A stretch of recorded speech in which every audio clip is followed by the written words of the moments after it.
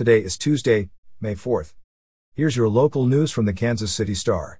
Today will be mostly cloudy in the Kansas City area with temperatures reaching the low 60s. There is a chance of showers and, before 8 a.m., also a chance for thunderstorms. Here's today's top story. Kansas taxpayers will see a series of tax cuts and increases after the legislature swiftly moved to override Governor Laura Kelly's veto of a $94 million package Monday. Lawmakers rejected the governor's argument that the measures, which include $130 million in tax cuts and $35 million in new sales taxes, would lead to the kind of neat budget reductions seen following tax cuts during former Governor Sam Brownback's administration. In a statement Monday, Kelly slammed the vote as reckless and short-sighted. With increased revenue estimates and a projected budget surplus over $1 billion, Republican lawmakers said it was past time to implement tax cuts they'd been seeking for 3 years. In Kansas City news, Mike Donegan, who along with his twin brother made Kansas City's culinary scene known for more than just its barbecue with their iconic Stroud's pan-fried chicken restaurants, died over the weekend, a business partner said. Donegan was 72.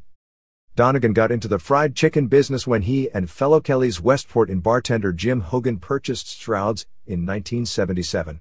Guy and Helen Stroud started the business as a barbecue restaurant back in 1933 at 85th and Troost, but when beef was being rationed during World War II, they decided to start serving pan-fried chicken.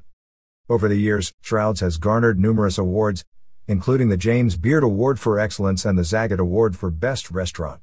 The restaurant has also been featured in national and international publications, including the Wall Street Journal and the New York Times.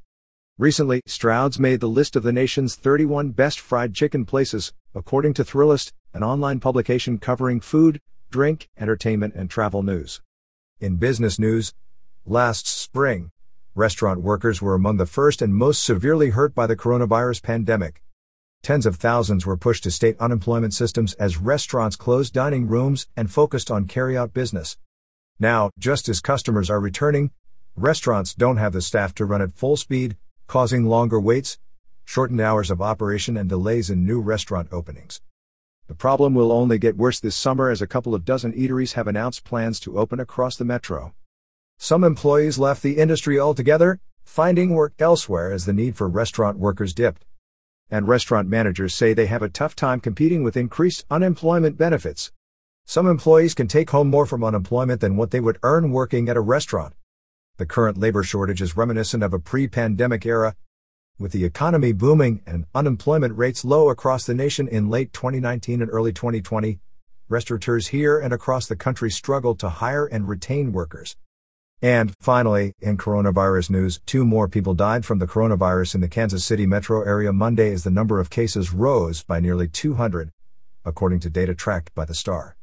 The 7-day rolling average for new cases rose to 162.4, according to data tracked by the Star. 1 week ago, the average was 131.1 and 2 weeks ago, it was 115.3.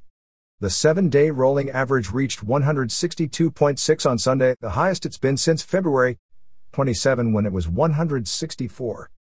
You're listening to stories from the Kansas City Star.